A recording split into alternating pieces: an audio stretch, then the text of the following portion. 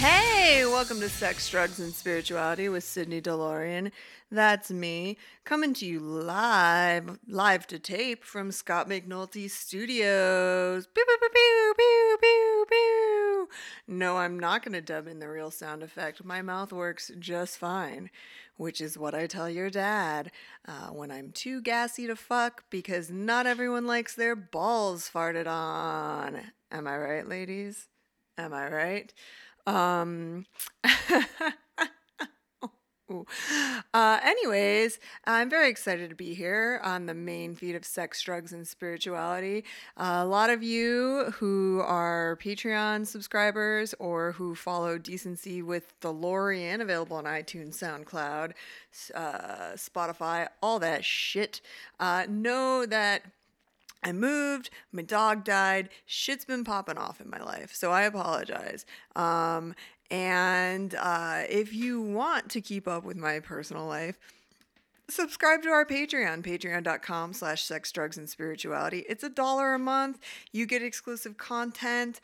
You get your Rob Love Raw, your Scott McNulty Uncensored, and most importantly, you get the Decency with DeLorean pre-releases because I post those a couple times a month, and then I would say every 4 months on a holiday, I take a big fat content dump on your chests by releasing them to the main feed for free.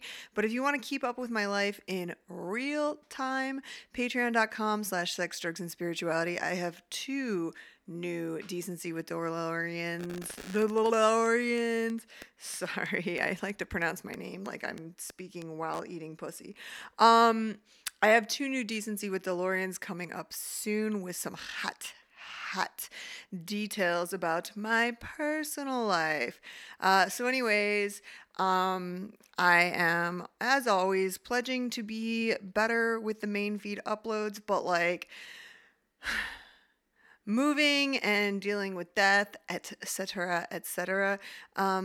It took priority for a minute, and I was gone for a minute. Now I'm back with the jump off. Anyways, this episode is brought to you by Hanes 100% cotton granny panties. Let that kitten breathe. If you follow me on social media, you know that I have a sweet Pilates bod, and you know what powers me through my workouts? Hanes 100% cotton granny panties. I don't know what the trophy wives are doing in those tight as fuck thick ass Lululemons because their cats can't breathe and I can't live my life like that. Give me a big old pair of sweatpants, some nice cotton granny panties, and I'm cruising. And you know what? I haven't had a yeast infection for fucking ever, and that is so exciting because I am prone to the yeasty beasties, and you know what gets them into full force? Smothering your kitten. So get those 100% cotton granny panties. Liberate yourself. Win the war against the yeast. Anyways, this episode is also brought to you by Diet A&W Root Beer. Diet A&W because dicks don't burp on themselves. This is where I would normally open a can and take a sip and you would hear all that fun, hot, poppin' fizzy action, but I didn't bring one to the Scott McNulty Studios. I forgot. So I'm drinking Stoke brand cold brew out of a wine glass that says this glass was stolen from Page Springs cellar. And I'm going to be honest, there's a bottle of wine in Scott's fridge. I was tempted to drink it, but seeing as how I don't drink and it's 11 a.m. and I have to go to work, I chose to put coffee in the wine glass instead. Life is about balance, and true virtue is the practice of self-restraint. Let me take a sip of this coffee. All right, I got all the business out of the way. And now it's time to get into the episode. What are we talking about? We're talking about lube. We're talking about a little slip for your slide, a little smooth for your luge. That's an Olympic sport. Okay. So, lube. I wanted to give you the history of lube. I thought this was interesting because I pretty much assume people have been using lube since forever because people have been fucking. And I bet, honestly, when they used to die by 30 and there wasn't shit else to do but farm and procreate, that they fucked even more. And I was right. So, lube has, and we're talking about sexual lubricant. Uh, Sexual lubricant has been around for thousands of years. Around 600 BC in Japan, Korea, and China, they used carrageenan, which is a sticky liquid extracted from red seaweed. It's used as a thickening agent in some foods. And I've seen this on labels because you know I read my fucking labels. Because it's water soluble, it's viscous, it's slippery, it made for an efficient lubricant, and it's still used in some lubricants today. And I looked up a bunch of brands on the market and I found that yes, that was correct. Recently, researchers have learned that carrageenan-based gels might help prevent the transmission of HPV, including the strains that cause cervical cancer. So that is super exciting. Also, I would encourage everyone, if possible, to get the HPV vaccine. Right now, I believe it started out with Gardasil 4, now it's Gardasil 9, which protects you against 9 strains that cause warts and cancer. And they say, oh, we won't give this to you past the age of like 25 or whatever, because they assume at that point you have already been exposed to HPV. But if you get your doctor to write you a prescription for it, your insurance should cover it, which is what I was fortunate enough to do. Gosh, I'm old. Almost 7 years ago, I told my doctor I wanted it, and he's like, you'll probably have to pay for it, and it's $150 a shot. There are 3 shots, and you know me. Like, I'll go to bed hungry in exchange for, like, taking care of my body or whatever. Not that like hunger is whatever. So I was like, yeah, I'll fucking pay that. I'm broke as shit. I'll fucking pay $150 a shot. And then it turned out my insurance, because I had a prescription written for it, my insurance covered it as if it were a prescription drug, and it was free, and it was fucking awesome. And it made me feel very confident because, as I always say, you get pap smears done on your cervix, but you don't get them done in your throat. And like, you do get HPV in your throat from oral sex. And we all remember the great controversy of when Michael Douglas said that the type of oral cancer he got was from oral sex. And then everyone was like, ew, Catherine Zeta Jones has HPV.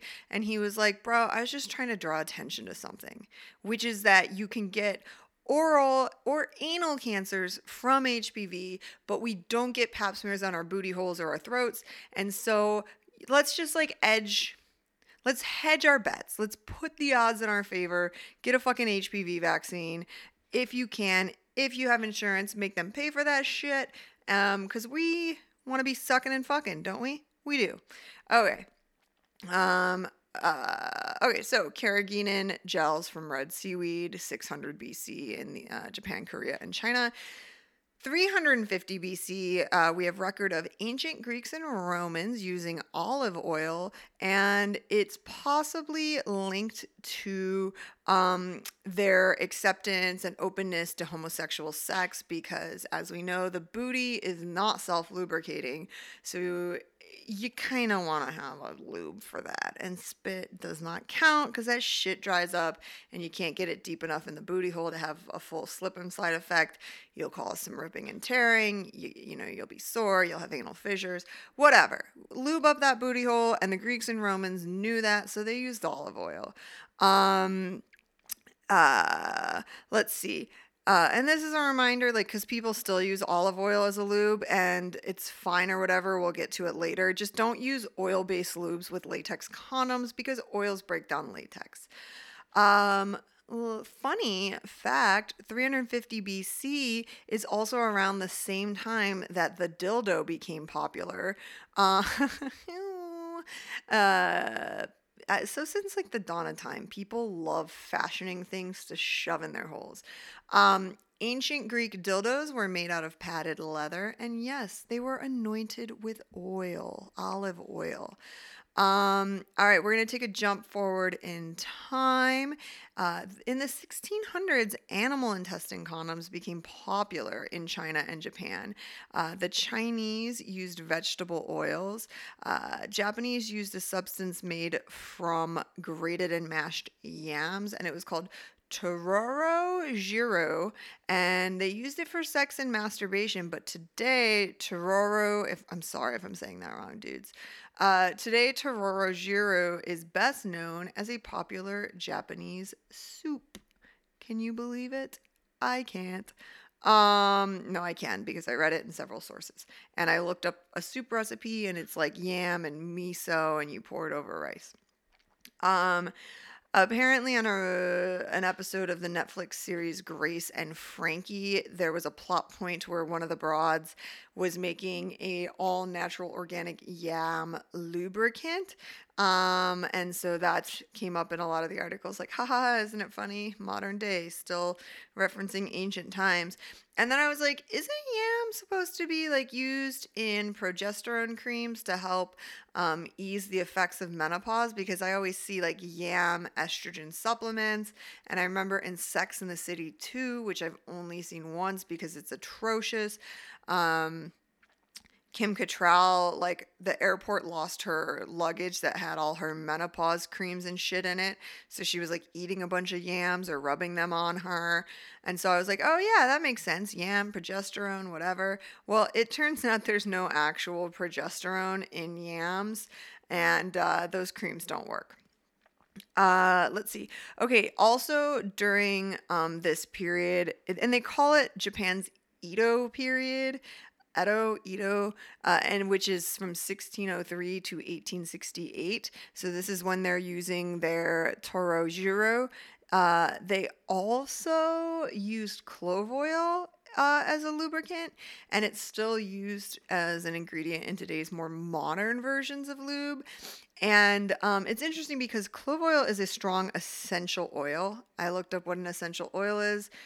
They are antiseptic substances derived from plants, I think is what the definition was. But clove oil, not only is it a strong essential oil, it can burn. And so it's like, whoa, wait, what? You're using this shit for lube? But apparently it's good for anal because it has pain killing and muscle relaxing properties. I myself would just recommend using poppers, but what do I know? I'm not a physician. I'm a podcaster drinking coffee out of a wine glass. Sorry guys, I think I might have to burp despite not having had any diet A&W.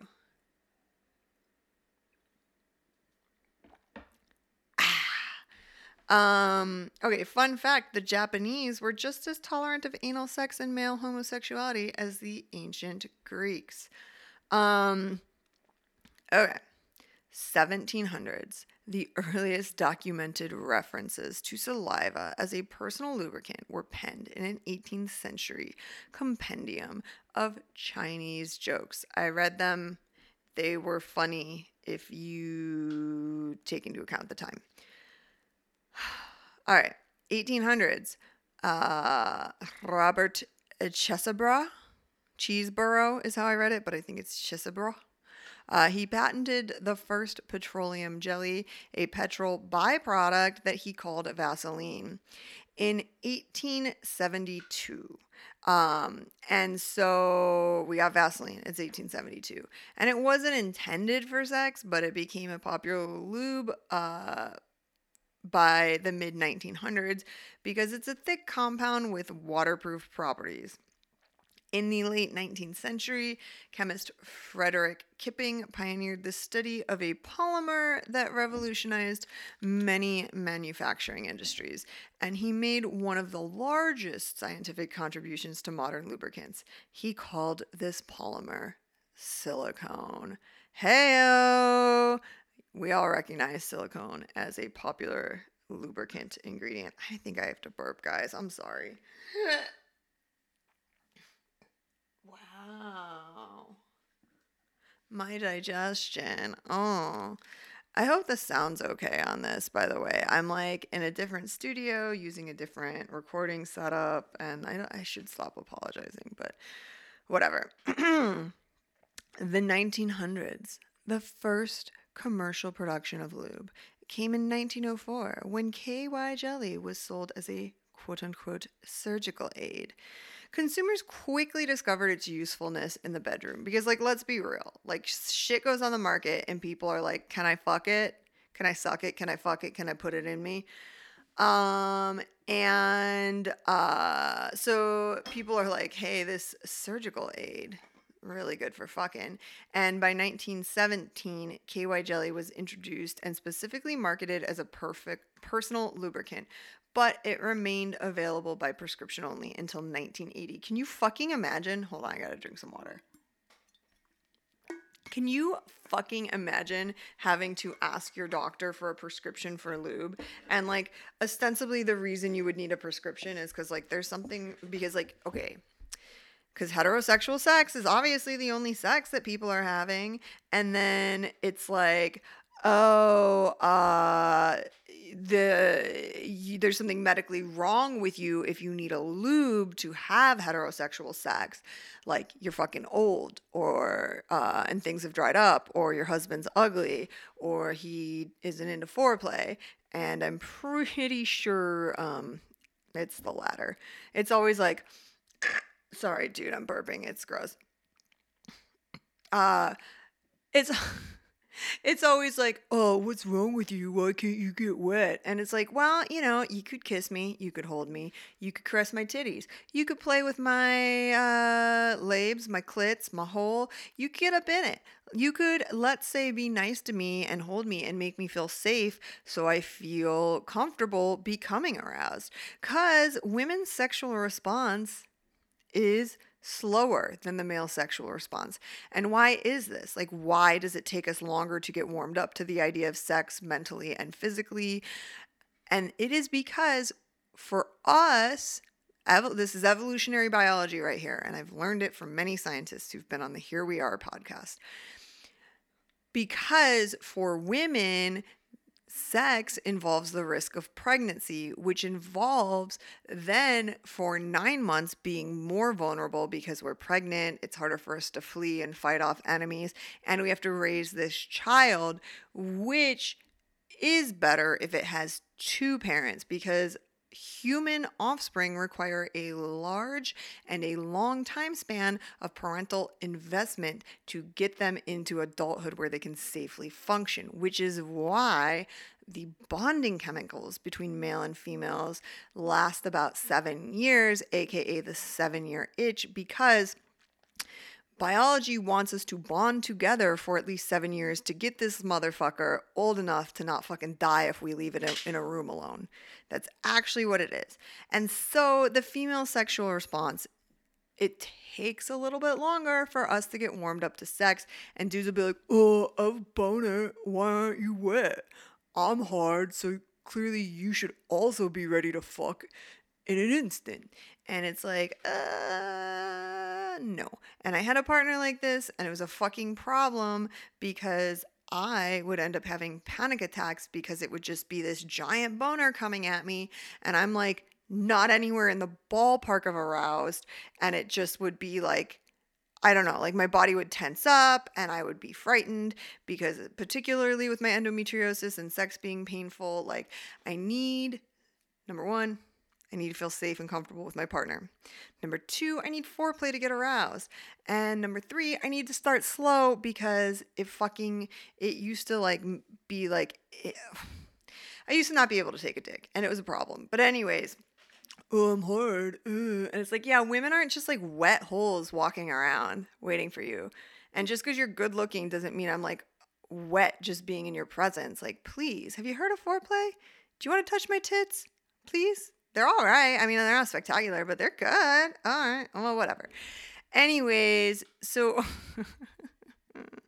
so KY was introduced and marketed as a personal lubricant, available by prescription only until 1980. In 1911, In 1911, Crisco was the first hydrogenated oil widely available, and it quickly gained popularity for those who wanted an alternative to liquid oils due to its thickness and viscosity. More on that later. Okay. In the 1970s, a popular women's health and sexuality book titled Our Bodies Ourselves. I owned a copy of this. I got when I was like 15 because they make reissues, and pre-internet because I am an old. This was a great reference to learn about women's health and sexuality. The book is called Our Bodies Ourselves. And in the 1970s, in the first edition, it made mention of personal lubricant in the book. And so by 1975, there were mail order catalogs with personal lubricant. And it was like small quantities. It was still like not widespread, but people knew about this. So perhaps instead of having to go to your doctor and be like, I need lube because my husband doesn't know how foreplay works, you could just order a prescription to slick up your downstairs. What? Okay. By the end of the 80s, lubricant became available in some drugstores in America and Europe. It didn't break into mainstream culture until the 1990s. And this is what's weird to me because I think I always knew about lube. But I was born in 84. So in my consciousness, I guess it makes sense. So in the 1990s, it gained popularity. Cream lubricant became a thing in the early to mid 90s as an alternative to water-based lubricant. Cream lubes were able to avoid the slicky or tacky feeling of water-based lubes, which was the primary complaint for those products. 1997, the first lubricant commercial aired on television. It was for KY Jelly. Let's see. By the 2000s, many various lubricants and brands were created, and there were there's just like a multitude of options. Specifically, lubricants became a thing during this decade, and they offered warming, tingling, desensitizing, flavoring, cooling. As the availability of lube began to shift, so did the attitudes towards the use of the product. In the 2000s, the first people even began speaking about the product. Wait, what? How did I write this? This makes no sense. Anyways, in the 2000s, people were talking about lube openly because it was like, yeah, it's whatever. Use lube. It can make sex better. It can be fun. It can mix things up. And so, like, what are the reasons that people might need lube? Age, like with aging, if you're having, and we're talking about vaginal sex right now. When you're aging, your vagina, the skin thins, and so it becomes more sensitive. It creates less natural moisture. Hormones, depending. I don't know how the pill affects lubrication. In my experience, the last time I was on hormonal birth control, my vagina was so fucking dry, it hurt to walk. I was miserable. I was like, my pussy is so dry it hurts to walk. And I was talking to my mom about it, and she's like, yeah, that's what menopause is like. And I was like, fuck this. Fuck this. My vagina was so dry the last time I was on hormonal birth control that I practically had to spit on tampons to get them in. And you're thinking, oh, well, you're bleeding. You should be able to slide them right in. But like the vaginal walls were so dry, it was like a struggle bus to get a fucking tampon in because it was terrible. I never want my pussy to be that dry ever fucking again, which is why I understand hormonal replacement therapy. Anyways, so medications, some medications can dry out your puss. Loss of fatty tissue, which creates thinner tissue around vaginal skin. And so what it's called when the vagina atrophies around menopause is called atrophic vaginitis. And it can cause pain during sexual intercourse. But this is a quote I took out of an article. However, and this is an aside, this has nothing to do with lube. However, staying sexually active enhances blood circulation in the vagina and stimulates natural moisture. Sexual activity has no effect on estrogen levels, but by improving blood circulation, it keeps your sexual organs healthier for longer. Allowing time to become sexually aroused can make sexual intercourse more comfortable. Obvi. So what I took away from this was use it or lose it, baby. Getting fucked helps keep your vagina healthier for longer because you're drawing blood flow to the area. It's also good for issues like pelvic congestion syndrome. Well, listen. Getting fucked really helps me with my issues in recovery from endometriosis and my surgery because all my pelvic organs were stuck together with scar tissue, and it was really painful, and I had those adhesions removed. Just to overshare. Internally, like my vaginal canal and then my rectum were stuck together because in what is called the pelvic cul-de-sac, it was full of endo, which created adhesions, which bound them together, which made my pussy and my butthole hurt all the time. And getting fucked has helped massage that area as I recover from surgery, and it draws blood flow to the area and helps healing. So get fucked or fuck yourself. Get a vibrator. Come. Bust a nut. You know what I mean? Get a leather-bound dildo anointed with olive oil and shove it in you. Because it is highly therapeutic. And I know it's really hard. I will try not to cry in the way that I cry every time I talk about endometriosis. I know that it is really hard when you are suffering from a disease that affects your sexual organs. You become detached and avoidant of your sexuality because rather than a place of pleasure, it becomes a place of pain, and it's very hard to navigate. Because if your sexual organs are always in pain and having maybe sex with a partner who just like jackhammers you, it makes it worse. Like it's hard to be like, wait, I need to play with myself. I need to do these things. And what I learned is after my surgery, when I had to go to pelvic floor physical therapy, because my pussy was too tight and my Kegels were too tight and all my pelvic floor muscles were like in spasm. And basically I was kind of paying someone to finger me. Like she would put her fingers in and like move my leg about to like find my trigger points and stuff to like work out these muscles and massage the areas I'd had surgery on so I didn't get scar tissue. But anyways, what I learned from this experience is that you need to play with your pussy, or at least I do. And I needed to reconnect to my sexuality and get my pussy massaged and all that because it's been very therapeutic. And if I go too long without having sex, and by that I mean 24 hours, I develop more pain. Anyways, get up in your puss. Use it or lose it, baby. Help keep your sexual organs healthy throughout the aging process by fucking. Okay. So now we get to the part where I talk about specific types of lube because, I learned some shit. I learned some fucking shit. Hold on. Sorry, guys. I'm like distracted because I have to change something on my recording setting. And I don't know if it's going to let me do it while recording. And it's not. And it might cause a problem for us. Okay. So, okay.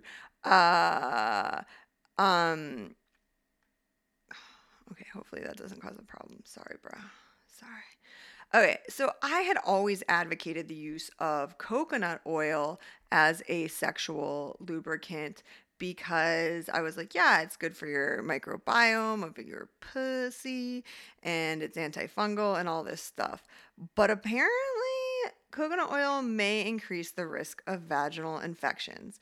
And this is because coconut oil has a high pH, making it alkaline when the normal pH of the vagina is acidic. And so these properties disrupt the natural pH balance of your vagina, and it can cause yeast infections or other vaginal yeast infections. Other vaginal infections. So it's the one article I read said if you're prone to yeast infections, you may want to stay away from coconut oil as a lube. Hold on. I think okay. Is it still working? Fuck. Okay, no. Okay, for now it is. Um, Okay. So a healthy vagina should have the pH of 3.5 to 4.5, and coconut oil has a pH of 7.8. So you see what I mean? It might create this basic environment in which yeast can uh, thrive. However, in other articles I found, so this lady is a Florida-based OBGYN named Jennifer Landa, MD, and she's the chief medical officer at Body Logic MD.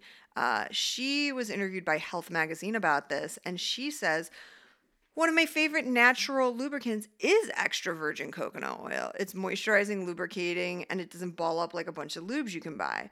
Other sites herald coconut oil because of its antimicrobial properties, and some say that it's bad because those antimicrobial properties kill good bacteria as well as bad. So I don't know. I mean, I for fucking years, even on this podcast, was like, yeah, I use coconut oil, and now I don't know. But okay, so oil-based lubes are also known for higher rates of infection, such as bacterial vaginosis. And one article was like, and your expensive sheets may be another reason to stay away from oil-based lubes. Oil tends to stain sheets and clothing, but also can be difficult to clean up. Who's cleaning up after sex? Just revel in it, man. I'm like the type of person where I'm like, I ask to sleep in the wet spot. Like, I'm nasty. I'm sorry, but if I want to be with you, I'm all about those juices. I don't give a fuck. Okay. One study published in the Journal of Obstetrics and Gynecology found that women who had used petroleum jelly as lube were more than twice as likely to have bacterial vaginosis. Yuck. Okay, let's just come right out and say it. Vaseline's not a good lube. It's hard to fucking clean up. It's going to linger. It's going to clog your pussy pores. I don't know. First of all, I live in fear of having clogged pussy pores. Have you ever looked up Bartholin cysts? Have you ever been on a Reddit thread for people who have had Bartholin cysts? It's fucking horrific. It's a gland in your pussy hole that some people, it gets like clogged and they get these cysts in their pussy hole. Anyways, you guys, I spent a lot of time on the internet reading weird shit. Okay. Another study published in the Journal of Obstetrics and Gynecology found a link between the intravaginal use of baby oil and candida growth in the vagina, which can lead to a yeast infection. And this is the point at which in my notes I just wrote Hugh Hefner in all caps, because several women who've written books about their time at the Playboy Mansion have mentioned that baby oil was Hugh Hefner's preferred lubricant. And you know that geezer had to use lube because none of these bitches really wanted to fuck him. They just wanted a career. And they would say like, yeah, and then I had chronic yeast infections from using baby oil lube because that's what Hugh likes. Ugh. The idea of catering sexually to a man is so fucking gross to me. And I just like... So gross. Anyways, let's see another quote from some article I read. I read many. Mineral and suntan oils have not been specifically designed as lubricants, and your body may actually absorb them. The problem is that they can make genital tissues more dry, the opposite of the intended effect, which means you're more likely to tear. Plus, research published in the journal Contraception found that latex condoms exposed to mineral oil caused a 90% decrease in the strength of the condom after just 60 seconds. And like, first of all, mineral and suntan oils, yuck, don't put it in your pussy hole. Number two, we already established, don't use oil-based lubes with condoms because they're gonna fucking fall apart. Okay, here's a popular lube. Wish I didn't read about this, but I did for you. Butter. Some people like to use butter. It contains the casein proteins from milk, which can become rancid pretty quickly. Um, Experimentation in the bedroom is a lot of fun, yet, as a general rule, you want to keep rotting animal proteins away from your genitals. I have found on other forums they recommend ghee, which is like a type of clarified butter because it doesn't go rancid as quickly. I believe the process of making ghee takes the casein out of the milk and it's like drawn butter. I don't know, bro. Keep that shit for your lobster. Like put that shit on your crab legs. Don't put it in your woohoo. Okay. I need to make a soundboard that's just like sound, my sound effects that are like pew pew pew pew pew pew or my woohoo. All right. Crisco. Now I want to tell you first of all, Crisco I have known for a long time is popular as a butt lube. However, I always thought, and I learned this from it was a Jezebel thing. Now it's an independent thing. With Rich Wozniak and Tracy Egan Morrissey. They have a show called Pot Psychology, and they used to get stoned. They're both journalists, and they used to get stoned, and well, they still do, except for now it's behind a paywall, so I don't watch that shit. They get stoned, they give advice or whatever. And they had said that, and maybe they read this somewhere at the time and it's since been disproven, but they were like, don't use Crisco as an anal lube because all that like cholesterol is absorbed right into your bloodstream through your butt. And it made sense to me because I was like, yeah, you put drugs in your butt, they absorb really fast. So probably the same thing for cholesterol from Crisco, but it turns out it's not bad for you because the fat doesn't absorb into your bloodstream that way because fat requires bile to break it down. So like it needs to go through your digestive tract, and you stop absorbing fat in the small intestine and your booty hole. It's your large intestine down there. Okay. And so Crisco turns out is a really safe boy butter lube. And it can be frozen into ball or rod shapes. I'm teaching you now. We're learning together. You can freeze the Crisco, which is kind of solid at room temperature. You shape it into a rod, you freeze it, and then before sex, you shove that rod or the balls up your butt and your body will naturally melt it, but then you'll get lube further into your booty because like if you just put it around the outside and it kind of gets pushed in with the dick, like you're not going to have lube all the way through, and so you might have some ripping and the tearing, but if you get a Crisco rod up there, you get deeper lubrication. And its long lasting formula, it stays slippery for ages. And it's not water based, so it doesn't dry out. So you're not leaving the body prone to small cuts and tears. Another reason Crisco is popular is because the shape of the tub, like it comes in a tub, and so you can just dip your whole hand in it and you can just really like scoop it up, and it's popular for anal fisting for that reason because you just get your fist in the tub and then you get it up in the butt. Okay, silicone-based lubes. Heyo. These are kind of the gold standard, except for that you can't use them with toys, I believe, because they can degrade like the cyber skin, the sort of like latex of toys. You have to use water-based lube with toys because you could degrade them. But silicone is hypoallergenic, so most people won't experience a reaction to it, and it lasts a long time. So silicone-based lubes are pretty good. Let's see. Here's some bad ingredients to avoid. Anything with glycerin in it. Okay, don't go to Spencer's Gifts and buy some wet brand flavored lube. Don't fucking do it because there's glycerin in that shit and it's going to give you a yeast infection. And I always say, as a gold standard rule, don't put anything with flavor on your fucking vagina because even artificial sweeteners, I have read, can feed yeast because they think that they're sugar and they're like nom, nom, nom, nom. So nothing with flavor on the fucking puss. And I'm gonna be real, I don't even understand why you would put a flavored lube on a dick because I like the way dick tastes. Like, I'm not sucking dick because I crave a lollipop. I'm sucking dick because I crave a dick. I want to taste that sweet, sweet daddy dick. I want it all in my mouth. I want it up in my throat. I want to lick it like a lollipop, and I want to taste that dick. I'm not trying to I just don't mix food with sex in general because they're like almost opposing things. Like they're equal, they're separate. They please me equally. And as I always say, you can tell how much I'm getting laid by my weight, because I eat. If I'm not getting laid, I eat my sex drive. Like that's what brings me pleasure in my mouth hole.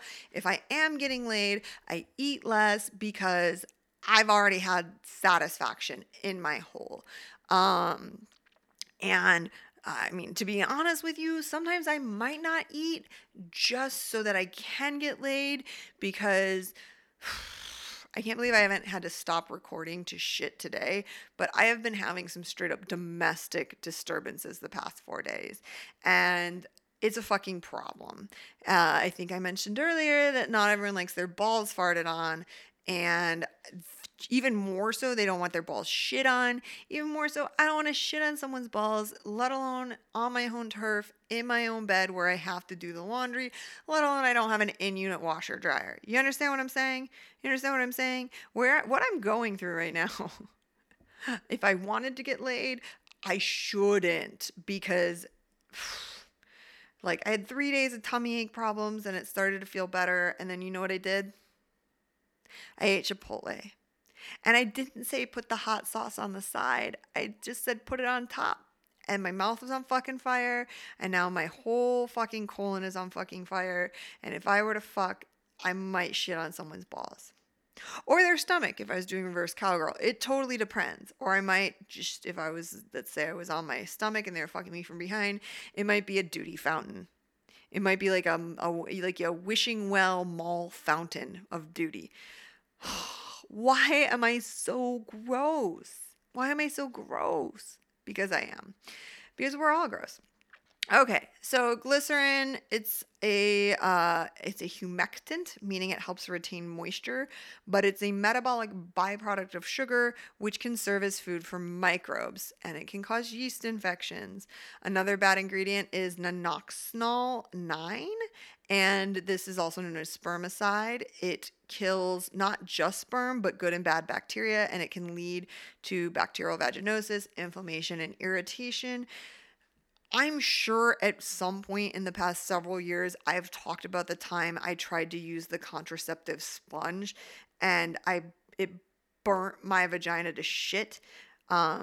So in case you don't watch Seinfeld, the contraceptive sponge is a product that is literally like a little sponge soaked in nonoxynol 9, aka spermicide. And what you do is you push it up against the cervix, and so any sperm that gets near the cervix, it's killed, and then you can fuck without condoms. And I thought this would be fun for me to try as someone who is, wants to fully understand the spectrum of safe sex. I gave it a go. Picture it. The year was 2013. Anyways, I got the worst yeast infection I have ever fucking had. It was insane. I thought that my pussy was going to rot and fall out of my body. It was the most, oh my God, it was fucking terrible. And then I went to urgent care and I was like, I think I'm dying. I think I have a UTI and a yeast infection. And I think my pussy's rotting. And I know like I'm with a partner and we've both been tested, but like clearly this is some sort of epic crotch rot disease and I'm dying. And they were like, no, ma'am, it's just a yeast infection. It is a bad one. Here's some diflucan, get some Monistat, fucking whatever. But I feel like my vagina was not right for like at least a month afterwards. It was so unpleasant. And that's when I learned that spermicide, not for me. Not for fucking me. They used to always like make condoms with nonoxynol 9 on them and it would be like spermicidal lubricant. And then they found out that it actually made the condoms more likely to break and it was a problem. Okay, another lubricant ingredient to avoid is parabens. And we all know about parabens because cosmetics will mark it as being like without parabens or paraben free. Parabens are endocrine disruptors. They mimic estrogen in the body. Allegedly, they have found parabens in breast and ovarian and uterine cancers. There is no solid evidence yet. So there's not like people say this like this is like a fact. And it's common that we know for sure that parabens cause these diseases.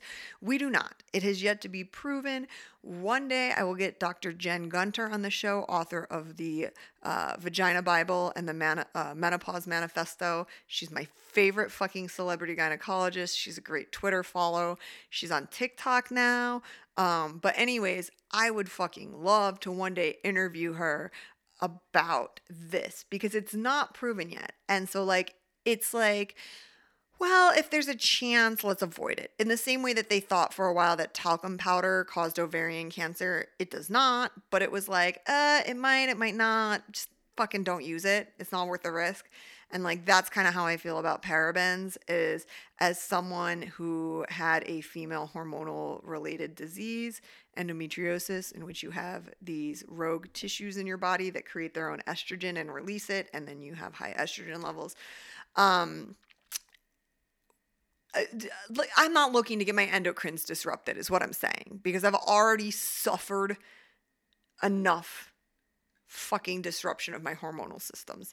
So parabens, I don't want them in lube. I certainly don't want any parabens that close to my female organs. So those are not great for the lube. For the sex, for your pussy hole. And I guess at this point is where I get canceled for making this episode about heterosexual sex, or at the very least, vaginal sex. And I'll tell you why. Because I don't have a lot of experience with anal sex. I don't. I've had it like maybe twice in my life before I got the correct diagnosis of endometriosis on my colon. I was told for over a decade that I had Crohn's disease, and I constantly bled out of my ass and had anal fissures, and it was a fucking problem, and my asshole always hurt. So I just anals, that was not a center of pleasure, that was a center of pain. I'm not super experienced with anal sex, and to be honest, it's just not part of my proclivities. I dated someone who I liked a lot, who wanted me to peg him, and I just couldn't. I don't think the booty hole is like my thing sexually, so I cannot pontificate that much on anal sex, except for to say that you need to use lube. Don't do that broke back shit where you're spitting in your palm and slapping it on there, because spit is like the worst lube. It dries up. It's not lube. And that's the walk away with. Are we going to make t-shirts that say spit is not lube? And sometimes, listen, sometimes to get it going, I'll like suck a little dick and get it moist, and then I'll sit on it. I'll do that, just to ease the entrance. But I got my own lube waiting, you know what I mean, inside. If I had nothing, spit ain't sufficient. It just isn't. So spit is not lube. And have a happy hump day. Bye.